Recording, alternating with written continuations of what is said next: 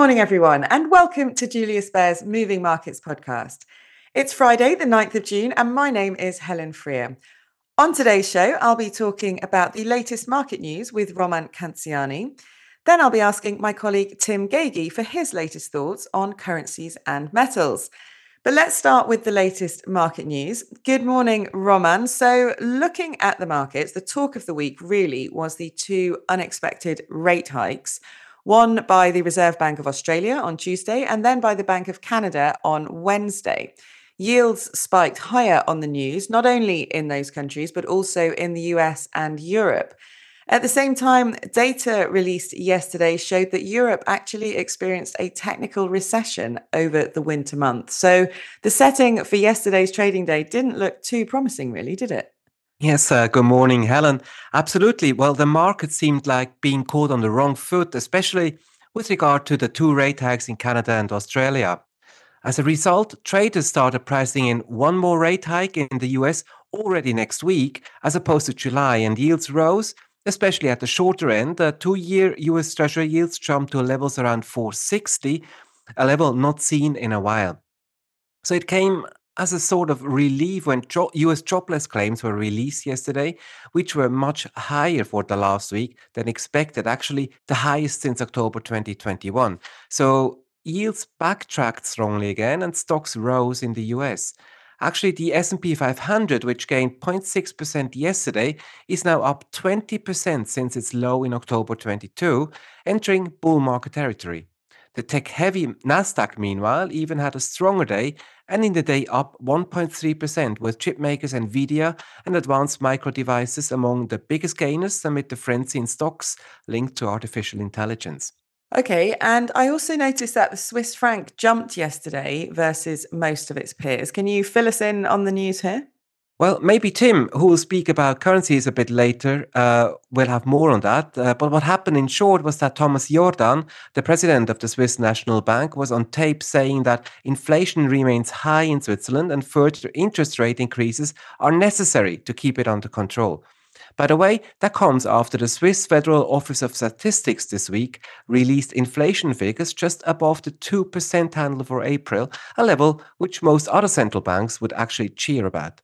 Markets are now taking it for almost granted that also the SNB will raise its policy rate by another quarter point at their next meeting on 22nd of June. Okay, understood. And let's talk about overnight action then in Asia Pacific. Stock markets are higher across the board, but I see Japan is really outperforming. What's going on there? Yes, Japanese stocks snapped higher after two down days, with the Nikkei closing about 2% higher, supported by strong economic growth data and a weakening yen, and unimpressed by Bank of Japan Governor Katsuo Ueda saying that the bank will debate whether it will unload holdings of exchange-traded funds when it nears an exit from easing policy. Asian stocks overall are heading for the second consecutive weekly gain, maybe boosted by optimism over potential stimulus in China, after data released today showed a larger than expected decline in Chinese producer prices in May and still slow consumer price inflation at 0.2% year on year. So, a bull market in US equities, continued volatility in rate markets, overall slightly disappointing economic data, with the exception of Japan, maybe. So, what do markets make of all this? What can we expect today, do you think? But yeah, well, it looks like a pretty thin day as far as new data is concerned. European markets are slightly in the plus as we speak, while US futures point to some small profit taking at the open.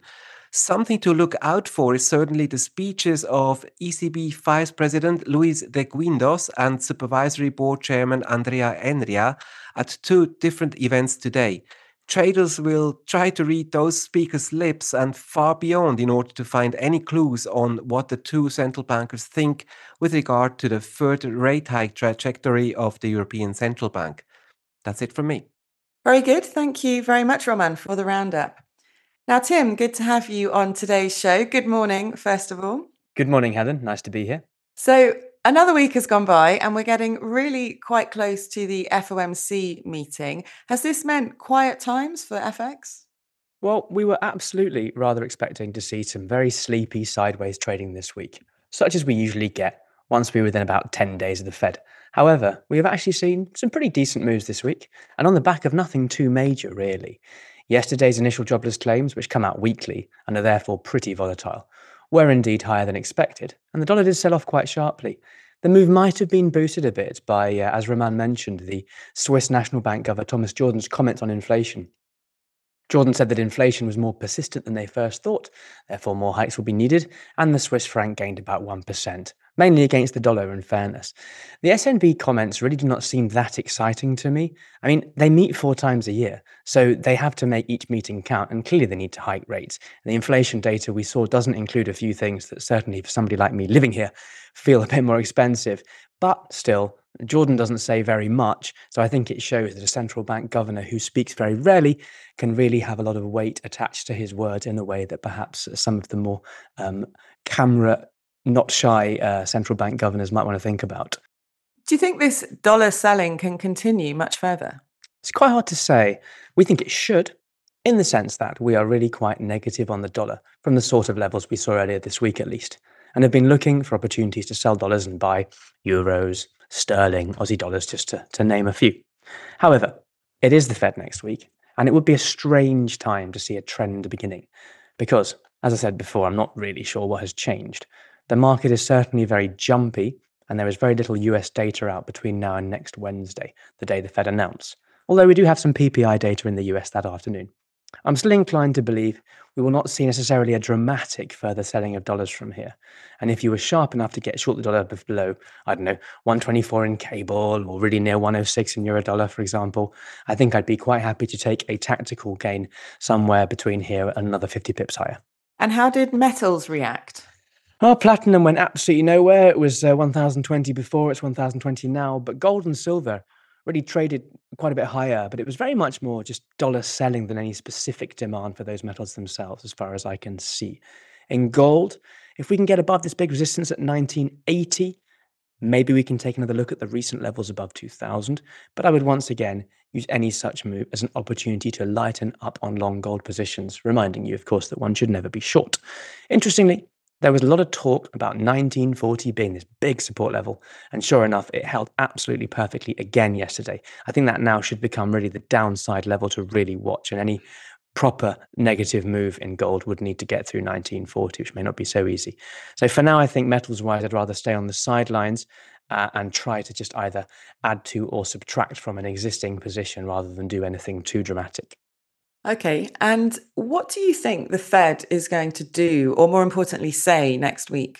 Oof, that's a good question, he says, playing desperately for time. I would be very surprised if the Fed are aggressive or hawkish. The rate itself is really quite elevated already, and I think they will be rather prudent.